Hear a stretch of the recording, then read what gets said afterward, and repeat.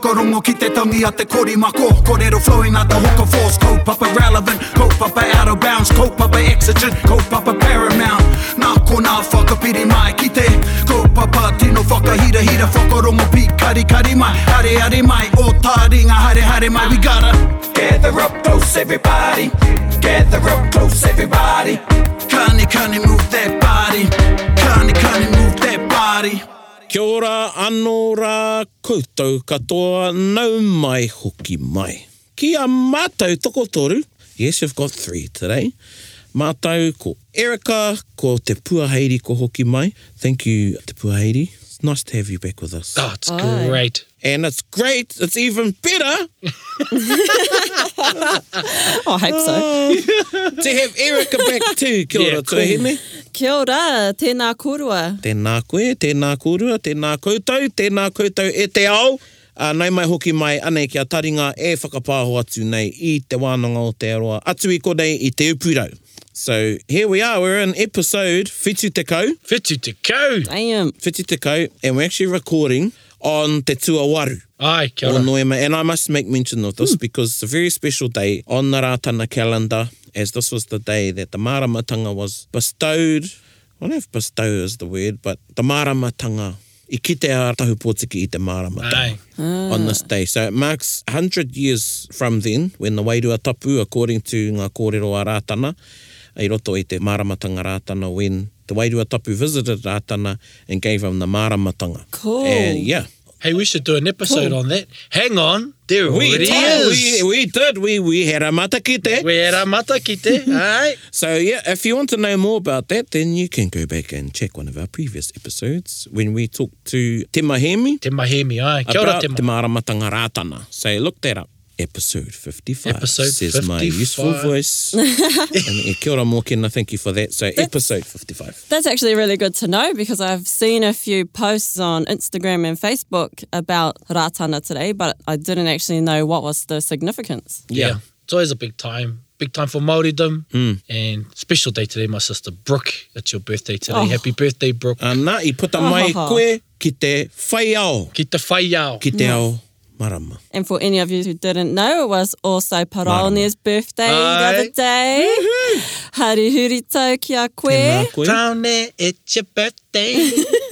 Tēnā koutou, and I had a wonderful day. Also te kapahaka o Motai Tangata Rau. And it is. The 13 birthday, years. also the birthday of our kapahaka, Motai Tangata Rau. So, no auspicious month it is. Auspicious month. And actually, I can't go past sending whakaro out to Taranaki. Ai, whānui. tika. Me And mehika not just tika. Taranaki ki a tātou, because the 5th of November marks another important date in the history of Aotearoa, was Te Pāhuatanga o Parihaka. Tika. Oh. Yeah, so it's all going on in November. And so while you're blinded by the smoke of Guy Fawkes, Yeah. there's actually a richer history under your Yes. feet. Yeah, tika tēnā. Yeah. I pātātou ki aku I Rāmutu when I was taking them to school the other day, and I said, who's Guy Fawkes? Oh, he tangata ia. Is he a, is he a person? Aye. Yeah, that can be a kaupapa kōrero for another time, perhaps, Aye. about Yeah. some of the dates that we should and shouldn't be commemorating and celebrating. Yeah. We might have to ring Mr. Hond for that. Sika. Yep, that's a good idea. Hoi anō tātou mā, koenei te ringa o Once Upon a Time mā, but before we get into our Once Upon a Time mā, we got our Kiwaha. And how tā tātou kiwaha?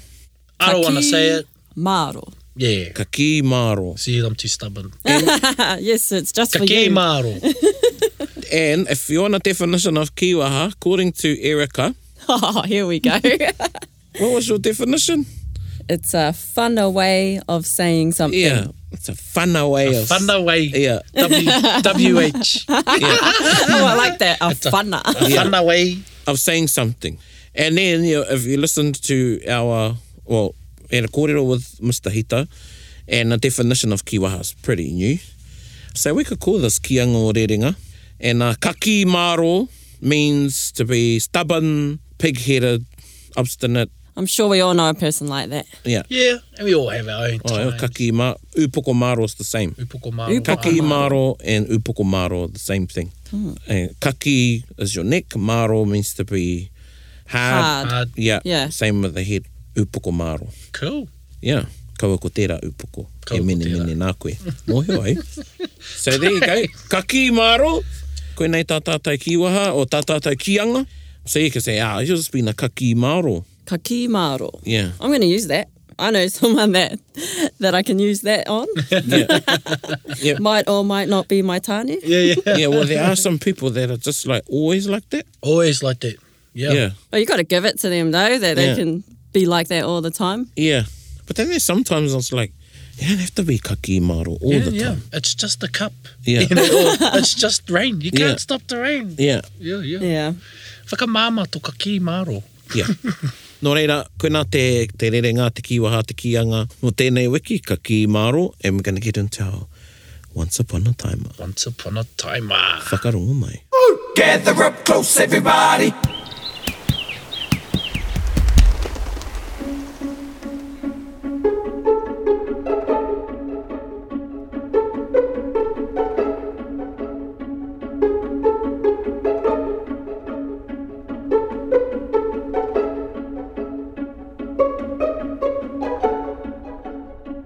Once upon a timer, in the sparkling blue of Te Moana Nui a Kiwa, on the Moutere of Hawaii, we find the great navigator, Kupe, preparing for his famous long voyage.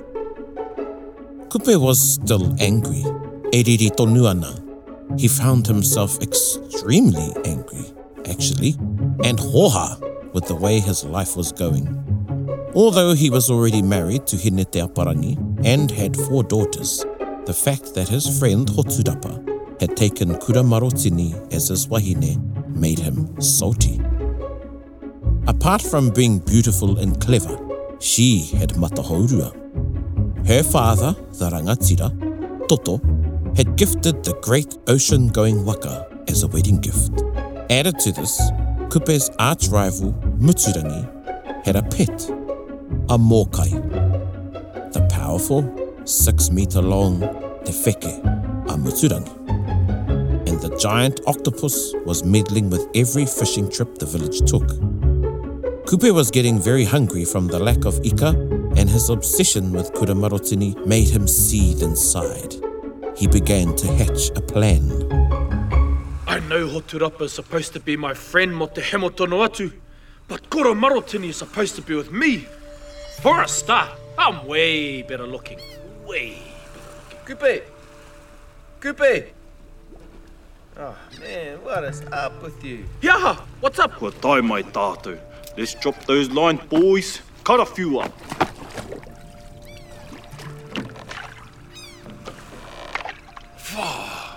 Can you feel that? Hey, ngake. Kai up there, ahi! Something's stealing our bait, all right? Again! E poko, titi roki roto I te wai. Man, there are heaps of them down there. Ai, Hoturapa. It's that bloody sea of wheke again. Poko, kohua. I've had enough of this. I swear we need to do something. And now. Ah, pāia. Engari, looks like it's coconut wheke for kai e te whānau. Phew. Kupe, Hoturapa, Ngake, and the village men began slaughtering hundreds of octopus in frustration. The ordinary sized wheke surround them for as far as the eye can see. As they wipe the sweat from their ink-stained mahunga, they see the great mokai floating on the surface of the ocean ahead of them, eyeing them greedily. Knowing they are unprepared for a battle, they return quickly to shore with their catch, discussing their plans to kill the wheke on the way. Anna! We will never taste fish again. Tino kore nei. Are the preparations done for our mission? And the stores, our kai, are they ready? The tohunga has chosen the day of our departure. We must be well prepared. Ai, Kupe. Engari te kaha hoki o tērā mokai. Te wheke is pretty strong. I'm sure there's some kind of mahi atua in play. It's almost like magic. He makes the hair on the back of my neck stick up. Ai, marika, Hoturapa. Whenever Kupe and I have had an advantage, he dives deep. We'll need a powerful karakia to keep him on the surface. Aye, hoa.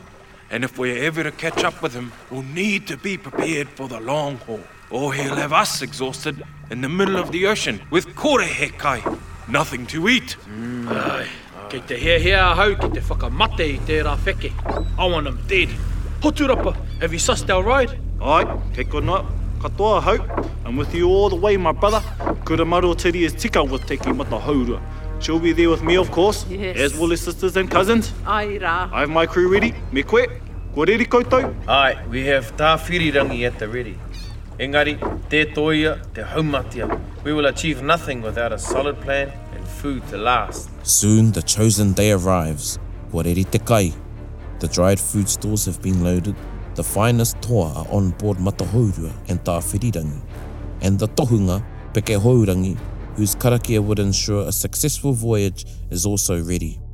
Everyone is pumped to finally see the great Mokai skewered and the sea blackened with the stain of giant wheke. The iwi worked alongside each other to lay their trap, pulling enormous woven nets into position in the still of Te Atapo, the very early morning when it is still dark. The water was deep and the job was somewhat difficult. Ho! Ho! Look! Wait, what was that? What? He maroro kokoti ihu waka. Was that a flying fish I just saw? There it is! Where? At the ihu of Matahaurua. Ngake! Did you see it? Yeah, there's nothing there. You need your eyes checked, babe. Kura Marotini. If she's in danger, she'll need me. These nets aren't sitting right. Something must be catching down there. Hoturapa, he aha kei raro. Kia tau e, Kupe. I saw nothing. Oh, where? Are we a bunch of idiots or what? Te wheke will get away from us even before the karakia is finished. We're gonna stuff up our best chance right here. He tohu, kino tērā. I know it. Whose fault is this? Did one of you break the tapu overnight? Own up now or I'll karakia atu ki ngā rangi kia taka mai o raho ki ngā pōra kia taka anō. Gee, what's his problem? E hoa, ki te tuahau ki te uhu o te waka nei. I was standing right here looking into the water.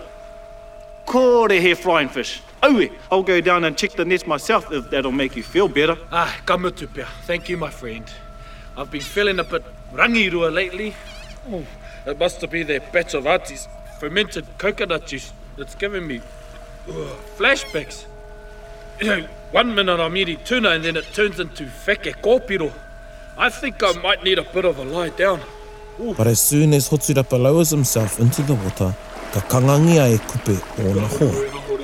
Kupe utters a low-spoken curse, a kohu that traps Hoturapa in the deep, where a swirling whirlpool rises as if from nowhere.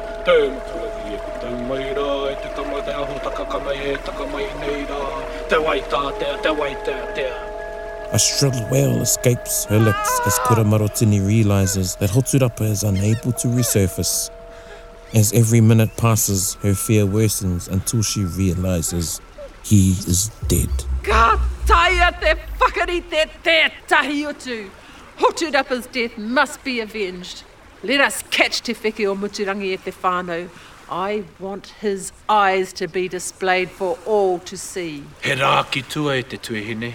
I will slay Te Wheke as utu for Hoturapa's untimely death. Ana. For the lack of ika in our puku, and for the fact that Muturangi will suffer from it. I promise you, you will find peace once more. Suddenly, up from the depths of the wildly swirling ocean, comes not the tūpāpaku of Hoturapa, but Te Wheke o Muturangi.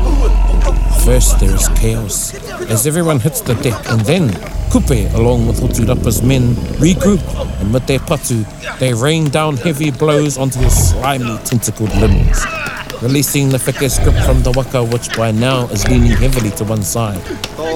From on board Tāwhirirangi, a powerful karakia rings out as Kupe's tohunga performs the breaching incantation, and Ngake's men work to pull in the nets. Ka tino maru ona waiwai. I think we did him some damage with our patu e hoa. The wind is picking up, so we have this in our favour. We'll need to hoi our waka if we're going to keep up with him. Hoi, hoi, hoi ara, hoi, hoi, hoi ara, hoi, hoi, hoi, hoi ara, hoi, hoi, hoi, hoi ara. Me hoa ke tātou. Let's move. The bruised and angry Whike moves to dive down deep where the water will hide him, but he is quickly repelled by the powerful force of the karakia. He cannot drop down beyond his own body length. Panicking, he changes his path, moving backwards under Tāwhirirangi and away from Matahourua, the water continuing to swirl in great pools about him. He circles back around, taking a wide berth, and heads south. And so begins the long hiding of Kupe, Ngake, and Kuramarotini to Aotearoa. Up ahead in the distance, they see Te Whike resurface, and they move to chase after him, their gaze firmly on his movements in the water ahead. Moi ana te matahi tūna, ara ana te kitaua. We will need to take turns on watch or we will lose him. Kei te pupuhi te hau e nei, but if the wind dies down, we'll have to hoiroa. We'll do it in shifts. Ko au kei te tū, I will do my part. I must have utu for Hoturapa and I will not rest until Te Whike o Muturangi's mahunga is in the hangi. I will stand watch for you, e kura. You would be too great of a prize for Te Whike should you fall asleep I roto I te wainga nui o te pō. Then you could never be my wife. So let me stand at your side. Kei te pai tērā? Ai. Hoi, hoi, hoi ara, hoi, hoi. The Moana Nui Akira becomes shades darker as they moved further away from Hawaii. After a time, the temperature of both the air and water begins to drop.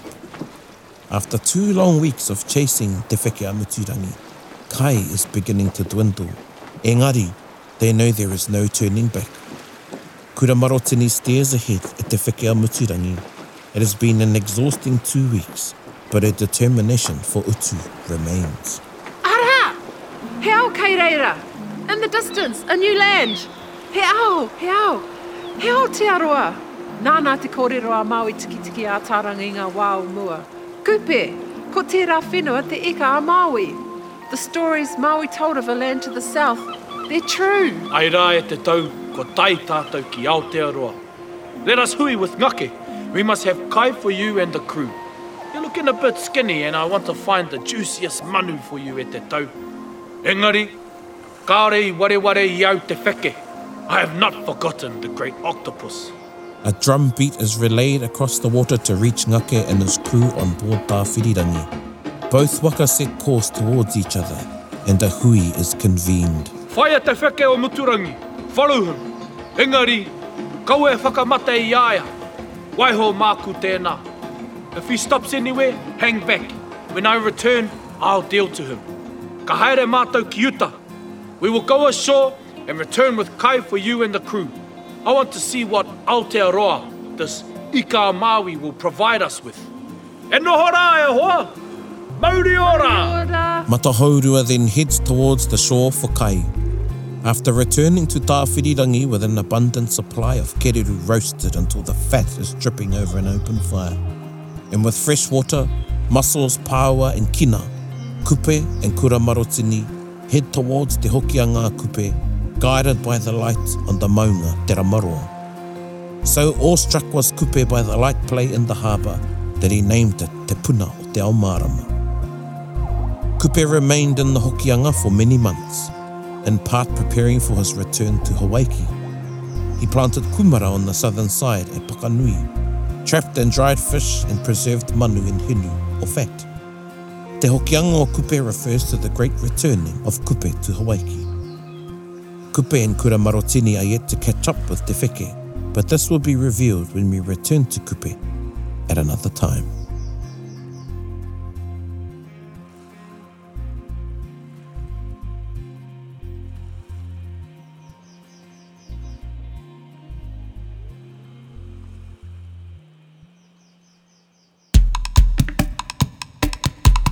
Kupe! I'm trying to think where that comes from. I think it might be a Pahat Posse. Oh, what? Was it from a group and actually... No, that one, this is another Kupe. So this is another one. Yeah. It was like a rap Kupe something. Yeah. But anyway, Kupe. Kupe. Yeah, and like all of the kōrero tuku iho, there are variations Tika. about Kupe and the kōrero pertaining to him coming to Aotearoa and his deeds while he was here in Kupe. Ai, tika. Yeah. So, koina. I heard a really interesting concept about the wheke from, you guys all know him, Dr. Phil. He was talking about it in a way that maybe the wheke wasn't a literal wheke, but more a current. Kia ora. Yeah. And I'm not going to do his kōrero any justice, but what he had to say just blew my mind. I love how Māori stories can take something like scientific and then turn it into a really cool story that carries on through the ages and we remember it. Tika, yeah. It's a whana way. Yeah, a whana. I'd agree with that. Most of our kōrero tuku iho, you have the kura huna of the kōrero tuku iho, which is the deeper meaning in relation to that kōrero. So yeah, kupe is one example of that. Mutirangi has been likened to the sun in some of the stories. Oh, yes. That he's actually a metaphor for the sun. Yeah. And the story that we know differs from the story in that it is bereft of more description that would have been given in the whare wānanga when the story was told. Tika. So if it was told in the whare wānanga version, you'd be given the constellations and all of those things alongside, and the kupe story was the vehicle to teach the constellations and the currents. Yeah. Tika. Or Maui, fishing up te ika Maui. Yeah, so there's lots of kōrero tuku iho like that. And if you look back on Greek mythology, it's the same. It's the same. So they have their... I'm getting into listening to... I've always been into Greek mythology. Same. I feel like there's a few similarities between their Absolutely. atua and our atua. They started with their first two atua, or the... Not even primordial, I guess it's even before then, is what we would say te pō and te kore. Ai. And in Greek, it's the night and the dark. And night in the dark, yeah. Koina te timatanga o te ao. And ka heke ki a Uranos, rangi nui, rawa ko Gaia, papatua nuku, Gaia. same thing. Yeah, so kōrero tuku iho, they contained teachings in them. And what's happened is through the ages, those parts of the story have been forgotten or left out, or we're left with the exoteric version of the story, kia ora. which is Those are the some big well-known. words. Yeah, which is the... So you got the esoteric, which is the hidden... The kurahuna. Yeah, the kurahuna, the not as well known, or not even known at all. Yeah. And then you've got the exoteric, which is the well-known version or Yes. the surface version. The storybook. The surface version. And that's yeah, how you like embed knowledge into a people or social structure. So you tell the bedtime stories, which is the exoteric. Yeah. And then as they get older, another question or another enlightenment may dawn Another maramatanga. may dawn on that individual or that group, and then you go, okay, this is the next part to that story. There's that layer, and then you get to the esoteric kōrero. And I guess, too, that's also a more whana way of It's a whana explaining way. something. Koina, exactly. And that, it had to be because we were our oral, we taught our traditions and everything orally. While whakairo and other art forms were an aid, you still needed the person that knew the kōrero, Yeah. Aye. and they were definitely. enabled to make those particular carvings or symbols wherever they were in our art forms. They were able to make them talk. But alone by themselves, you would not be able to read them. Aye. Yeah. You still need the kai Yeah. kōrero Yeah. to decipher the... Yeah. Yeah. That's Yeah. right, because I go to art exhibitions and things all the time, and sometimes you'll see a painting and it might be lots of blurry colours or whatever, and it might look okay, and you're like, oh yeah, that's cool, but you don't pay too much attention to it because you don't know what it means. Yep. So I love it when there's a whakamārama next to it, and it'd be like, oh, this is that, and then I read it, and I'm like, oh, that's amazing. Yeah, well, Yeah. well, if you see something, say, like if it's Māori art or what we perceive as Māori art, and you understand the artist as mātauranga Māori, you can almost understand their real view as well. Through, whakairo and those other mediums as well. Yeah, it's pretty cool to understand it. But that's how kōrero is handed down. There you go, and we've had a good kōrero about it. Yeah. Koina te wāhanga tuatahi o kupe, and there'll be other kōrero to follow Kia ora. about kupe and his deeds, further deeds in Aotearoa. Mostly te upoko a Maui, ki taku mōhio. Te upoko o te ika a Maui. Upoko i te ika ai. Yeah. And there, get a bit blurry in there about where he was and who, Everyone's put a thumb in that pie. Yes, even in this story about Kuramaro Maratini and Hine Te Aparangi. Hine Te Aparangi, yeah. There's also some debate there about who said it. Was it Hine Te Aparangi? Was it Kura Maratini? Like Muriwai Wairaka Geite, so that type of kōrero. Because before heading south of the wall, I thought kupe just come from Hokianga. You know, because that's part of our pepeha, kupe te ariki. Yeah. So koina nā kōrero o kupe, and that leads us into te waiata o te wiki e pāna kia kupe whakarongo mai.